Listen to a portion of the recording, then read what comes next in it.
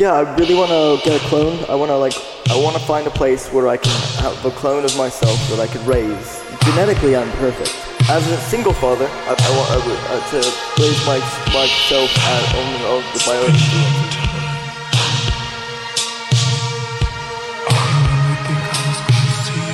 Is that an angina? I would have a mother. Is that an angina? That's one of the issues I'm finding. Is that an angina? I have a few candidates, but they're not really what I consider mother material. Is that an angina?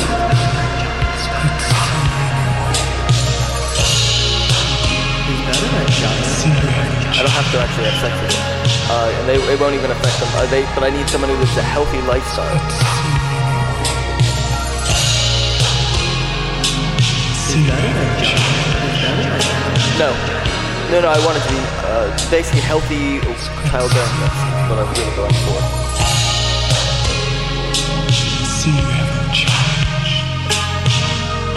I would have the one, but I would have to raise it.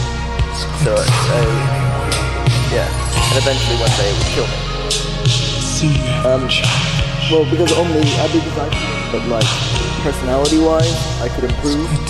And I think the best way to do that would be to just teach myself with all the knowledge that I have how to be the perfect self, but I would have to play very cool psychological games with it to keep it on the same level as me. So that way it would still mistrust everyone, but I would teach it that everything that I teach it is very clearly something that it can gain something perfect from me to learn to trust me. I don't know if I would even send it to school.